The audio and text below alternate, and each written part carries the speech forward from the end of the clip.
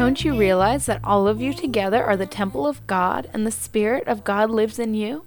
God will destroy anyone who destroys this temple, for God's temple is holy, and you are that temple. Be good to your body. God has put you on this earth with all you need to do His good work.